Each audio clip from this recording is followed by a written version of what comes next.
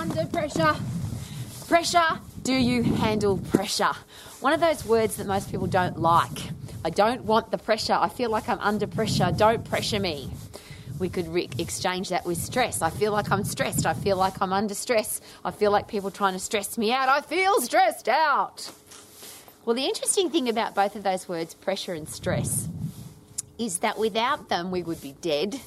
Without them, and I like this example, there would be no diamonds, there'd just be rocks, and I'm surrounded by rocks, so that's a really cool analogy. If we don't have pressure and stress, the body doesn't change.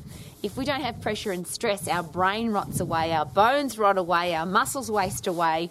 Our life is pretty ordinary, and I often share that. If you think that it's going to be a great life to have a sunny day every day, no challenges, everything's awesome all of the time, is it possible that we would end up dead really fast, or our brain would rot away really fast? Because the only way that our brain works more effectively is if we put it under pressure. We have to force it to think differently, force it to overcome challenges, force it to learn new stuff.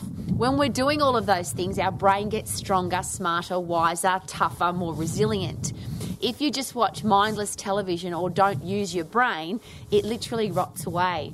And I always use the example because my dad died of Alzheimer's. This is why it's so personal to me.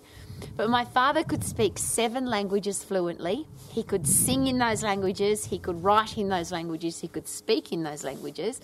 He could write, literally. That's a brain that works really effectively. He remembered the words of songs. He could repeat the Bible verbatim because that was part of his upbringing and part of his life. But when he was diagnosed with Alzheimer's, because he'd started forgetting things, they literally locked him up in a room with no books, no musical instruments, nothing to do except watch mindless television. And I don't know about you, but I reckon my brain would rot away too. So is it possible that we can control our body and our brain by putting it under pressure, putting it under stress? And the really big one for that, of course, is when you put your body under physical stress, so at 100% effort, and that's what I always talk about, it's the 100% effort that's really important. When you get really puffed and when you lift heavy, when you punch, when you kick in that phosphate system, which is the 10-second fight and flight system, we produce epinephrine and adrenaline. Now, adrenaline is the thing that keeps us young, keeps us strong, keeps us capable of fighting and flighting. When you're fighting and flighting, you then maintain your fast twitch muscle fibers, but most importantly, you fill your brain with brain-derived neurotrophic factor, because when you're under stress, when you're under pressure, your brain says, if we're ever under that same stress or pressure again, yes, our muscles have to be stronger, yes, our heart has to be fitter, yes, our bones have to be stronger, but most importantly, we have to think about that situation differently. That animal chased us, or that wild tribe chased us. We have to work out a way to get away from them quicker so that we're not under that same threat again. So the brain has to change because it was under pressure. The brain has to change because it was under stress. So instead of using those two words in the negative, why can't we use them in the positive? Well, we can. We just get to choose. Rather than saying, oh, I'm stressed. I'm so stressed. How about this? I'm stressed. Isn't it awesome? Because when I'm stressed, and if I go and punch, kick, get puffed, lift heavy, or a combination of all of those, I then fill my brain up with brain-derived neurotrophic factor. And even more importantly, or of same importance, I get a dopamine rush, I get a serotonin rush, so my whole body feels better. So is it then possible that I'm capable of thinking more clearly to overcome a challenge, overcome the stress, overcome the pressure? And then we relax and feel awesome. Versus, I'm so stressed. I better have a drink, I better take some drugs, I better eat heaps of food, I better yell at somebody, I better do something horrible to myself or other people, and then we get more stressed and we're under more pressure and life is not a good thing. So I get really excited about that increase in heart rate, the increase in blood pressure, increase in blood sugar levels, increase in blood fat levels. That's your body reacting to stress and pressure. It's saying, we're under threat here, lady. You better get sorted. Go punch, go kick, go get outside, get some fresh air, get puffed, lift heavy so that your brain can now brainstorm the overcoming of this challenge. Because stress in itself is not the challenge.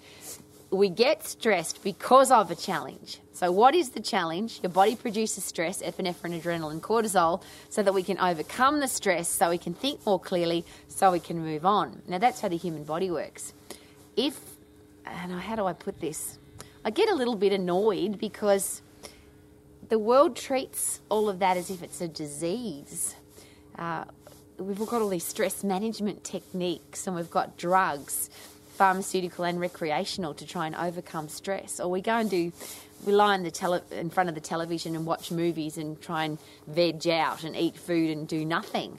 Well, that's not how the body handles stress. The body's really capable of handling pressure and stress. It loves it. It wants to overcome the challenge that caused the stress in the first place, but you have to give it everything it needs to be able to do that. So it gives you what you need, which is epinephrine, adrenaline, which increases your blood pressure, increases your heart rate, increases your blood sugar levels and your blood fat levels, so that you can fight and flight. But if you don't fight and flight, if you just lie down and feel sorry for yourself, is it possible now that your body goes into a what I would call a crappy state? Your brain is really not thinking clearly. So if you want to love pressure and you want to love stress, I do, and I share that with you really passionately, because it forces me to grow, it forces me to get better, it forces me to overcome the challenge, because I'm not concerned about the stress and pressure. I want to find out, where did that come from? How can I work out not for that to happen again? And how can I get fitter, stronger, better, wiser, more mentally tough, more mentally resilient to be able to handle that in the future?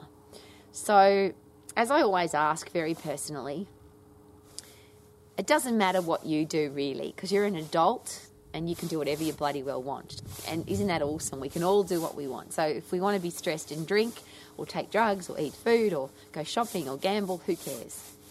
But I always ask for our kids' sake, because I think that a healthy, fit, strong brain that can handle pressure and stress and wants to handle pressure and stress could probably produce a much better life.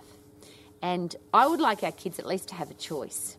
Is it possible that if our kids are surrounded by people who are always stressed and always angry because they're stressed and can't handle stress, so they have to drink and take drugs and gamble and smoke and yell at people, if our kids are constantly surrounded by that, is it possible that they won't know any different? But if they've given the option, now the option to me is we could preach at them, we could tell them what to do, but what if we were the living example of that? Yeah, my mum's under pressure and stress all the time, but she loves it. My dad is under pressure and stress all the time. He's the CEO of a big company, but he loves it because he's really fit and he's really strong, and he shares with us that if we don't have pressure and stress, we wouldn't get tougher, we wouldn't get stronger, we wouldn't get wiser, we wouldn't get better. So I love stress and I love a challenge and I love pressure in my life because it forces me to get better. Wouldn't that be cool if that came out of the mouth of our kids? Wouldn't that be cool if that came out of the mouth of adults who have kids? Would the world be a better place if instead of hating stress and pressure, we loved it? Could that be a good question? Thank you for coming to Romax. And if you've got people in your life who are stressed, who are under pressure, and who would like to be able to handle it better, maybe this is something that you could share with them. Maybe Romax every day is something that would add value to their life as well.